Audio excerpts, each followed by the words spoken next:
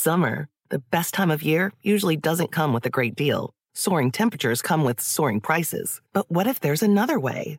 With IKEA, your summer plans can last longer than 2 weeks of vacation and be more affordable. Here, everyone can have lounge chair access, no reservations needed. From affordable outdoor furniture to stylish accessories, we have all the essentials you need to soak up summer in style, no matter the size of your space. Start planning a better summer with IKEA. It's your outdoor dreams inside your budget.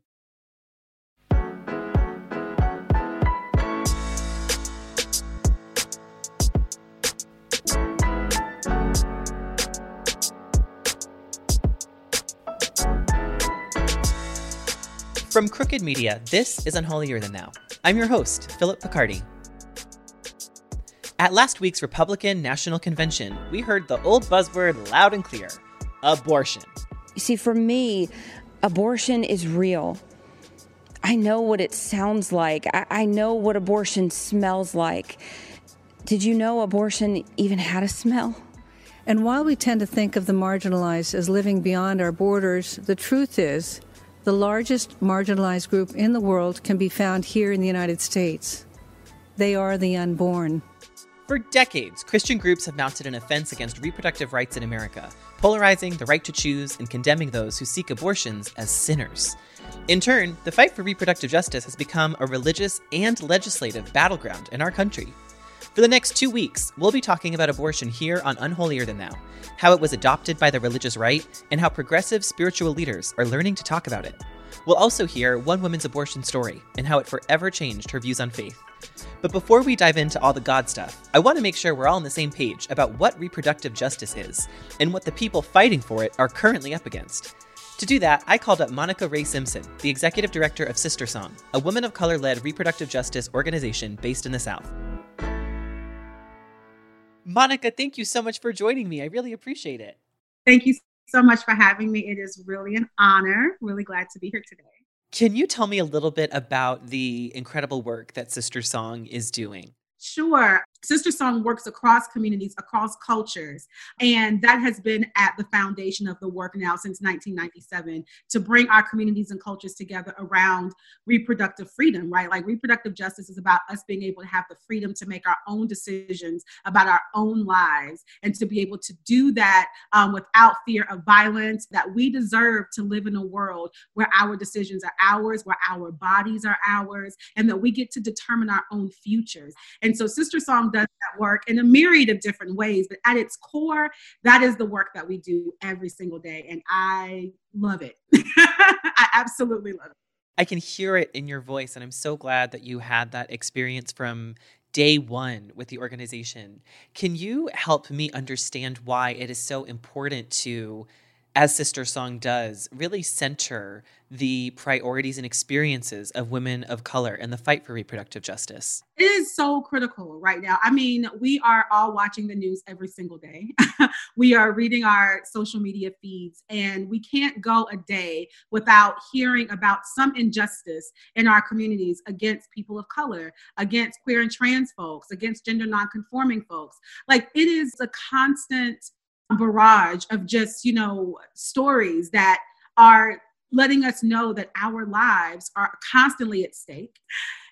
Our communities historically have always had to fight for our own freedom. We've had to control our own fertility. Like, that is a history that is just one that we can look back to, as a Black woman talking about this, from my people being stolen from our land and brought to this country, right? And so if we know that that's our history, we know that that is what we've had to constantly fight against. It is absolutely necessary that we center the experiences, we center the needs of communities of color as we're doing this work, because once we do that, then we are talking about liberation, right?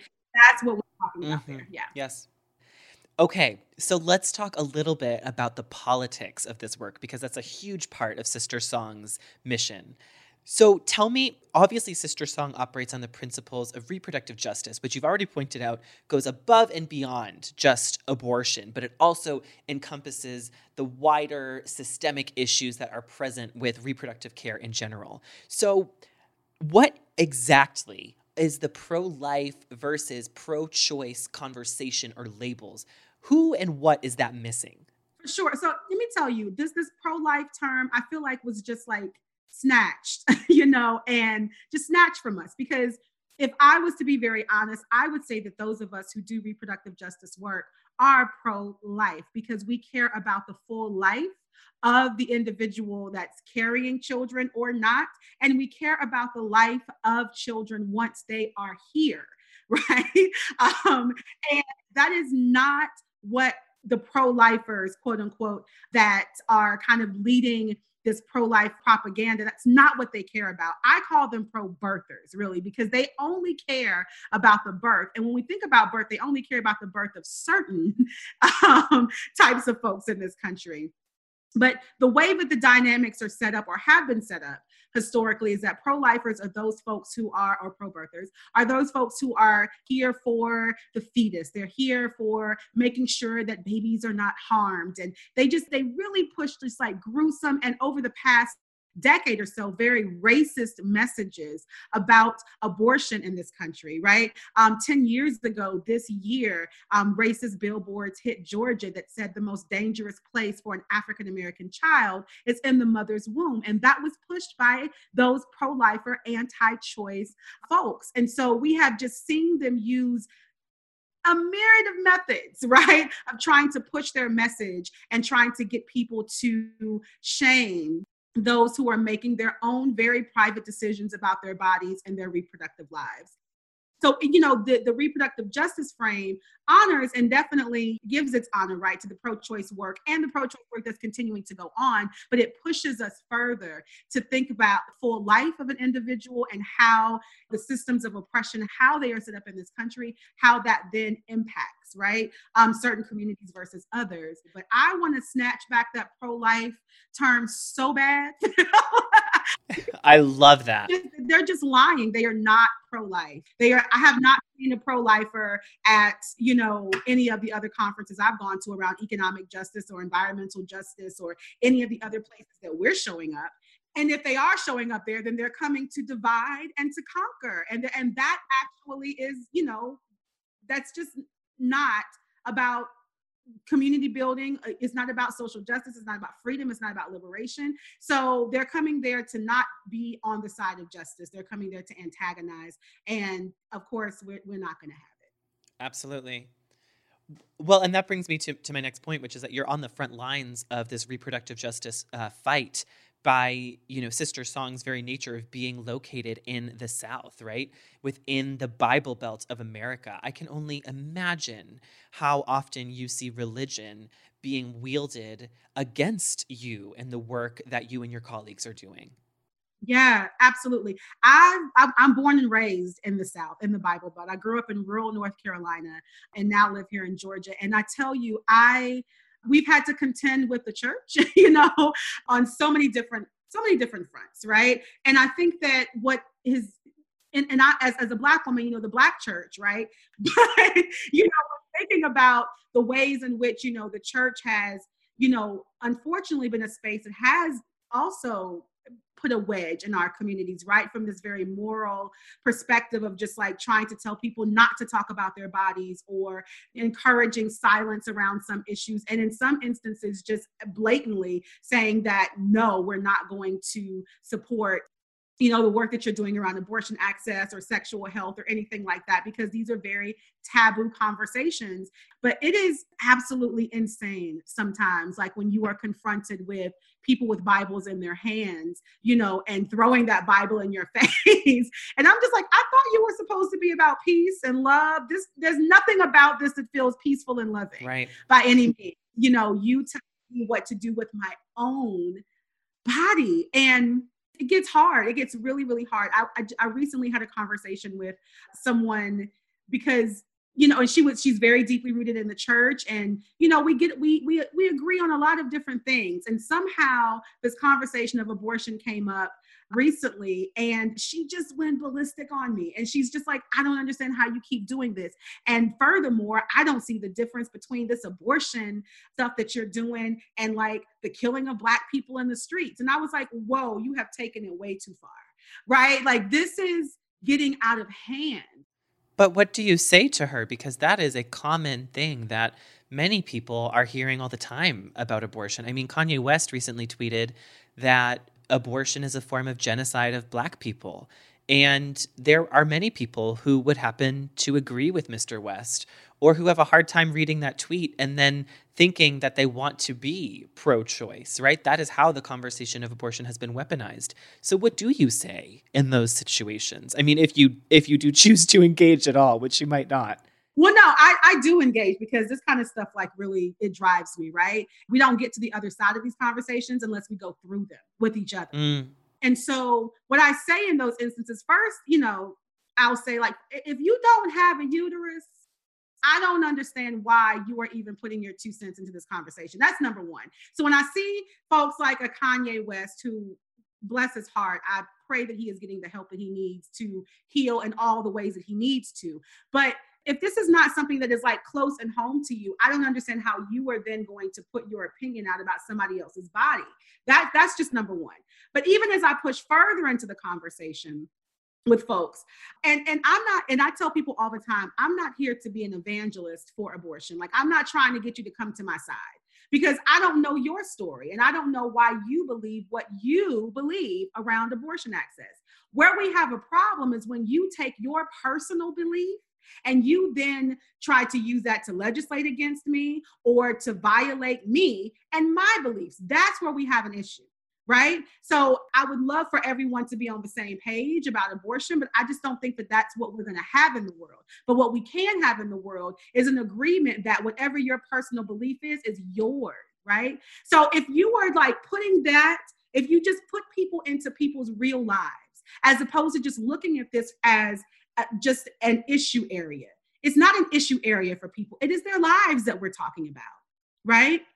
And if you haven't lived that person's life, which you haven't, and if you don't know that person, if you haven't even asked them their story, right? You have no connection to them, then you have absolutely no right to then tell anybody else what to do for themselves and for their families, and as they're creating their own futures. And so that's how I approach it. And I go hard on it too, because I it's just, it blows me away that people think that they can just take this little bird's eye view into a person's life on this one particular issue. Like we're single issue people. Audre Lorde said it best. We cannot have single issue movements because we do not live single issue lives. So do not push me into a single lens. I am a full human being. Monica, maybe you should have been a preacher, because you are taking me to church right now. That was incredible and so necessary. Thank you for that. For sure. Absolutely. It is, like, it's just such a passion of mine. And I grew up as that young rural Black girl who did not have access to sexual education. And I made some very, very interesting decisions and hard decisions for myself in trying to figure things out for myself, right? And I didn't feel safe enough, right, to really ask the questions I wanted to ask.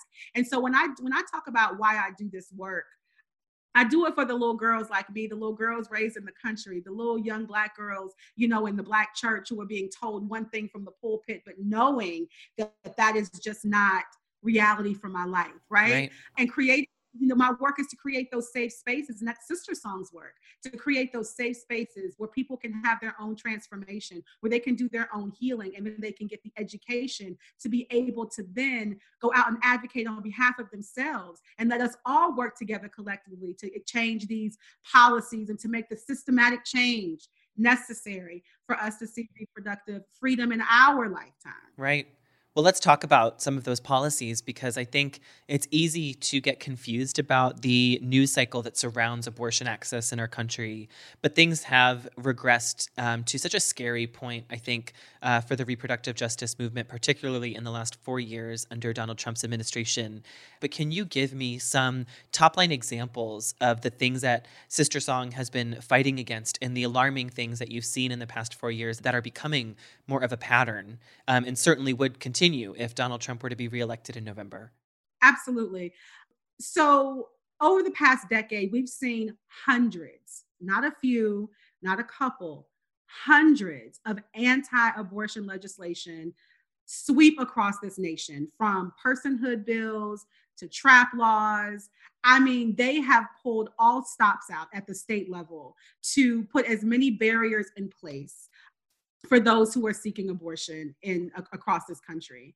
And that, to me, just shows us that there are a lot of people who don't want legislation like Roe v. Wade to remain the law of the land. They're trying to do everything in their power to chip away at it. They're just trying to take it away. And I would be remiss to say that even though Roe v. Wade is the law of the land, that those communities, again, historically pushed to the margins, would say that Roe v. Wade doesn't always necessarily trickle down to them because, you know, issues around access, economics, and all of that come into play when we think about those who are still able to access abortion and those who aren't. Sure. Yeah. You need to take time off of work. You need to be able to afford healthcare. You might not have a clinic near you. The closest clinic to you could be hundreds of miles away. Yeah. All of those things are barriers to care, deliberate barriers to care.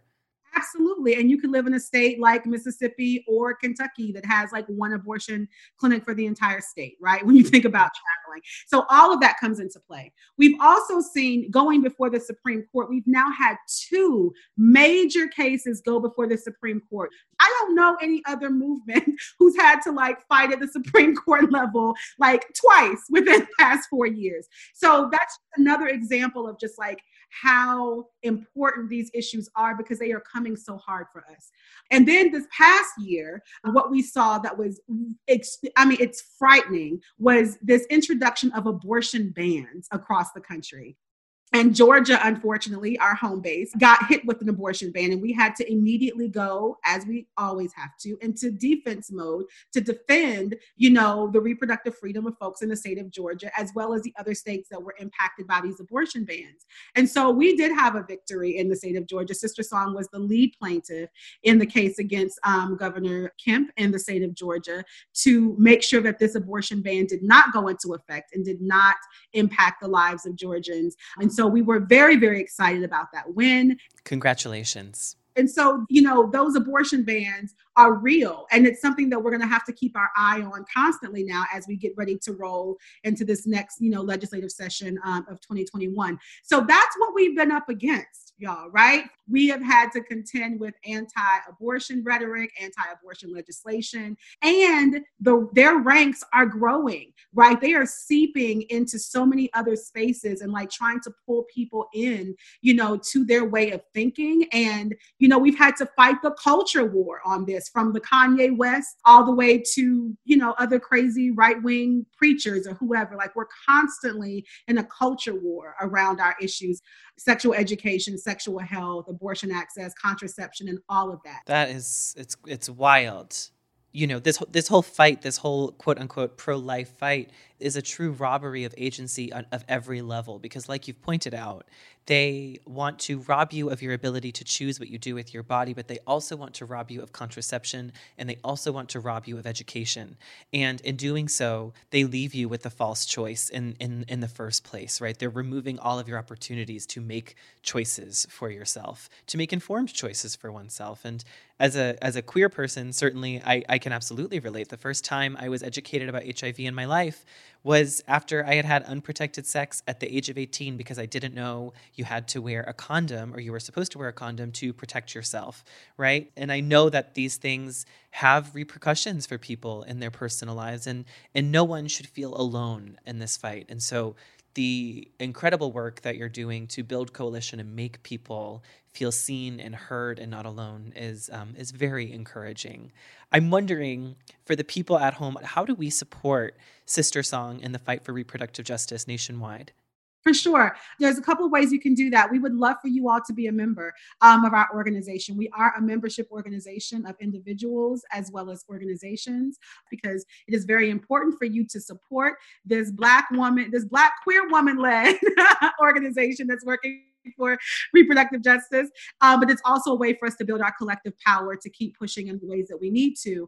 We also, through our social media channels, we constantly keep you all updated on the various trainings and institutes that we are doing now virtually, hopefully back together again sooner than later. But those are just some of the ways that you all can get involved with us. And we want you to be a member. We want you to be connected to this work. Please, please, please. Thank you so much, Monica. I really appreciate you taking the time with me today. Thank you for opening up your platform for us today. I'm very, very grateful. Thank you. Summer, The best time of year usually doesn't come with a great deal. Soaring temperatures come with soaring prices. But what if there's another way? With IKEA, your summer plans can last longer than 2 weeks of vacation and be more affordable. Here, everyone can have lounge chair access, no reservations needed. From affordable outdoor furniture to stylish accessories, we have all the essentials you need to soak up summer in style, no matter the size of your space. Start planning a better summer with IKEA. It's your outdoor dreams inside your budget.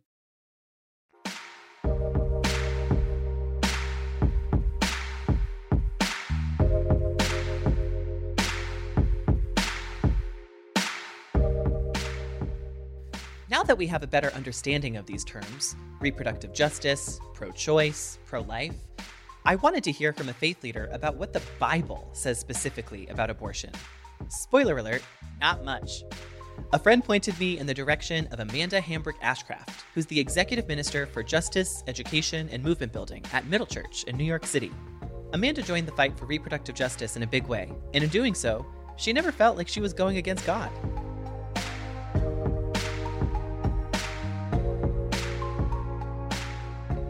Amanda, thank you so much for joining us today. Thanks for having me. So I guess to dive right into the thick of it, I would love to better understand the role between abortion, religion, and politics. So where do we even start?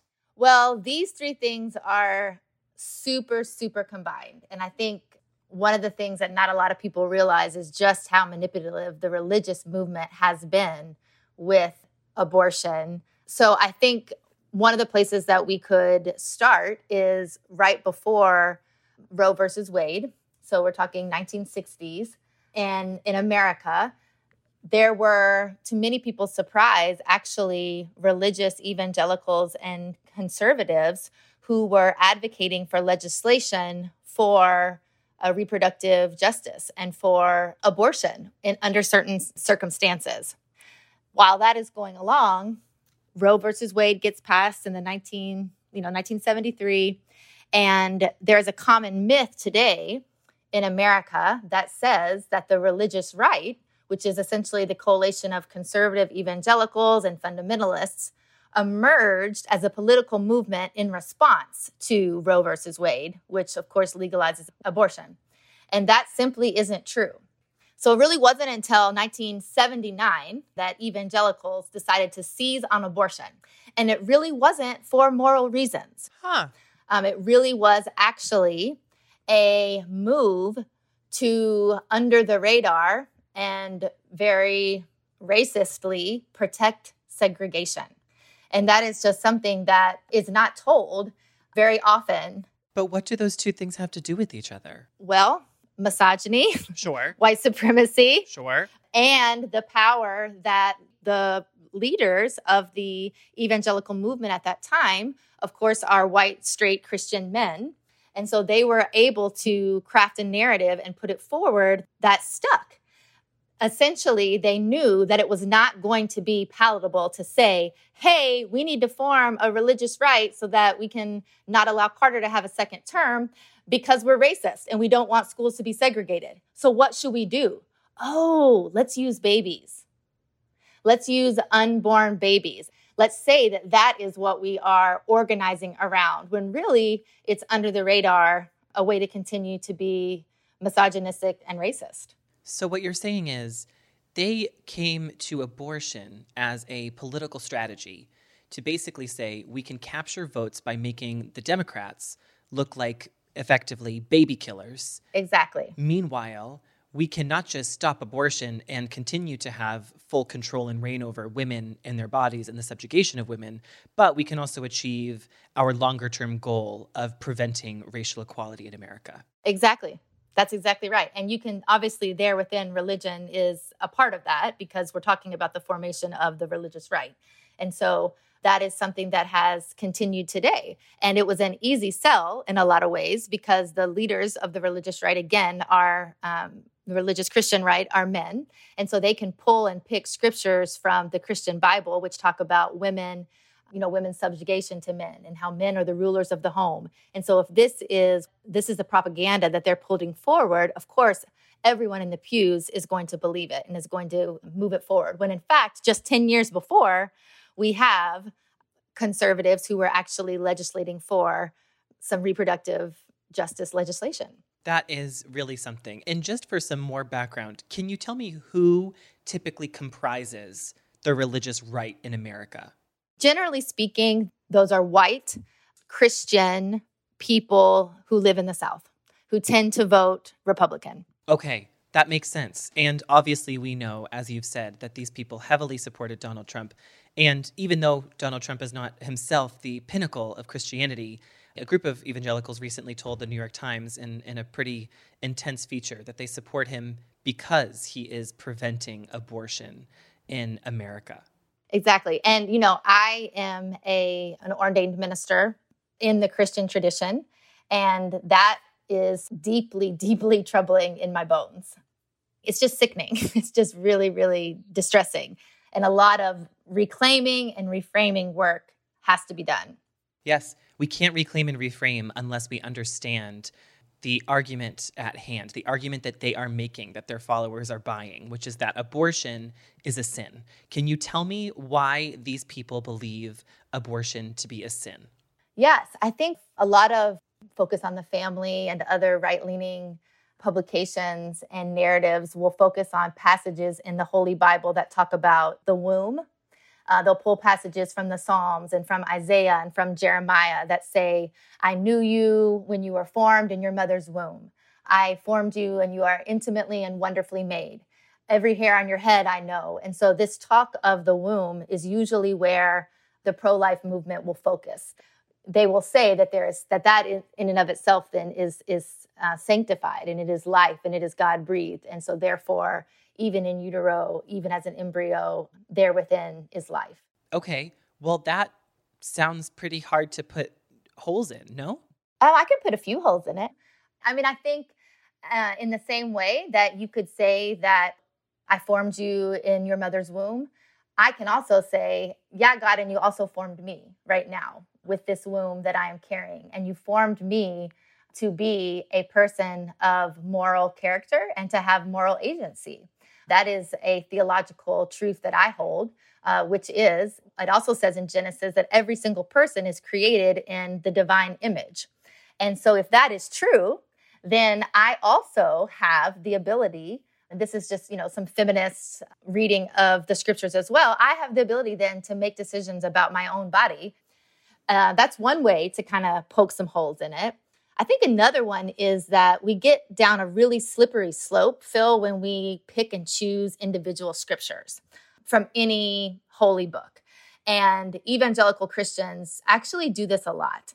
And if we do that, it's very dangerous because, we could pull out scriptures that say, I'm not supposed to ever cut my hair or eat fish or, all kinds of crazy things. Or wear polyester. Yes, we could. Although I do have to say, overwhelmingly, I agree with that one. But anyways, that's neither here nor there. Continue. I find that the most truthful way and the most liberating way to read the Bible is as a full story. And so what are the overarching truths that this book is telling us? What are the things that over and over again come to the surface when we are reading this? And that is things like freedom and liberation and justice and overturning systems of power and corruption, of which this whole entire issue was founded and continues to perpetuate in this country. If we even start to think about, who lack of reproductive justice affects the most, that's brown and Black women who get a full range of services from clinics. Well, and that actually brings up a really interesting point about the importance of addressing the intersectionality of abortion as an issue. The far right would love to say that they are, quote, pro-life, which was very clever marketing on their end, right? To say, I stand for life and therefore I am against abortion, and that is why I am voting Republican and you should too. Now, I know and you know why saying that abortion is pro-life is a limiting and also practically false statement in a way. I'm wondering if you can help me articulate why, if someone truly is pro-life, if they are valuing the Bible's values of life, why they would actually be pro-abortion? I think that you're absolutely right that the moral majority was brilliant in their marketing to say this is a pro-life movement. Well, I actually am also a pro-life pastor, period, full stop. And what that means to me is that I'm not just worried about an embryo or life before it is fully birthed. It means that if I am pro-life, that I am caring about all of life. It means that I am caring about how life is either able to be fully lived abundantly as God calls and God desires, or if there are lives on this earth right now who are living under oppressive, racist, classist systems of injustice. That is a hard one for the pro-life movement to understand, because they will still just get stuck on, well, you haven't even given that life a chance. You haven't even let this one even attempt to flourish. And if someone wants to get stuck there, okay, that's fine. But at the end of the day, also, the Bible that I read tells me that freedom, it is in Christ that we have been set free. And for any institution, whether it be the state or religious, to put a restriction on my ability to be free, that is not biblical. And in many ways, we're still doing that today. You know, there are not children who are free, who are down at the border, who are still in cages. You know, there are not people who are free literally right now because they're dying at disproportionate rates of COVID. So there's really nothing about the co-opt of saying that this is a pro-life movement that is Christian or biblical. Sure. And pro-life, does that not mean pro-quality of life too? Exactly. Now, so I'm wondering, how do we change the polarized and flattened dialogue around abortion in America? Because this is a topic that people do not like to talk about. You know, I think changing the public narrative and changing the public conversation is so important around this. I think I am not, obviously, I'm a white woman, so I am not a leader in areas of racial justice because of that, but I am able to speak to white women in a way that women of color can't, because they can see something about themselves in me that they relate to. And psychologists have told us that the space in our brain that is even able to conceptualize change is so small unless we have prior shared experiences with someone. And so my hope is that we can tell a story that people who have been manipulated by another narrative can have a space in their brain to be able to connect to and say, okay, how can I think about this differently? Because also what can we learn from the way that this narrative was able to really take hold in America is another question I ask. And that is the way that they talk about babies and children. And so let's keep talking about babies and children. I am fine to do that. Let's keep talking about maternal health. Let's keep talking about the need for better care, both pre and post birth, for Black mothers. Let's keep talking about how Black mothers are more likely to die than white mothers in birth, and therefore who is going to take care of those babies. Let's keep talking about the things that we know can move the barometer. I think that we can't deny that we have to make this also a conversation about faith and morals.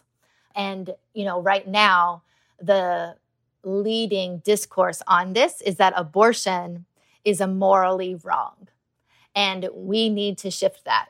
You know, we can say, sure, having an abortion is a moral choice.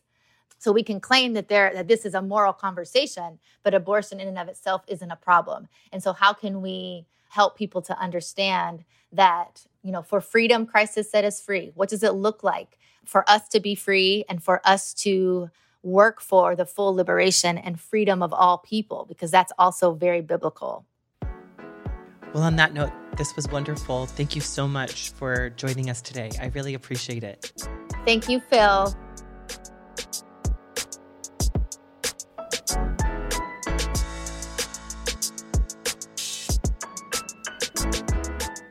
In my publishing career, I was once told by a mentor that abortion was simply, quote, too hot to handle. Why deliberately cover reproductive care when we could look away entirely? But it's that attitude exactly that allows for abortion to be stigmatized and then co-opted by people who get to control the narrative. Reproductive justice is, as our guest today illuminated, not as binary as being pro-choice or pro-life. And therefore, it's not as simple as being labeled a sin. And really, nothing is, but maybe that's another conversation for another time. So what happens when, after years of internalizing and evangelizing Catholic messages of pro-life doctrine, a teenager finds herself having to make the very choice she'd advocated against? We'll hear that story next week. In the meantime, please enjoy this TikTok of a teen reciting the lyrics of Cardi B's Wet Ass Pussy to an evangelical leader outside of an abortion clinic in North Carolina. Bring a bucket and a mop for this wet ass pussy. Give me everything you've got for this wet ass pussy. Beat it up, catch a charge, extra large and extra hard. Put this pussy right in your face. Swipe your nose like a credit card. Hop on talk, I want to ride. I do a Kegel while it's inside. Unholier Than Thou is a Crooked Media production. Our producers are Adriana Cargill and Elisa Gutierrez, with production support from Allison Falzetta. The theme song is by Taka Yasuzawa, and our executive producers are Lyra Smith and Sarah Geismer. Thanks for listening.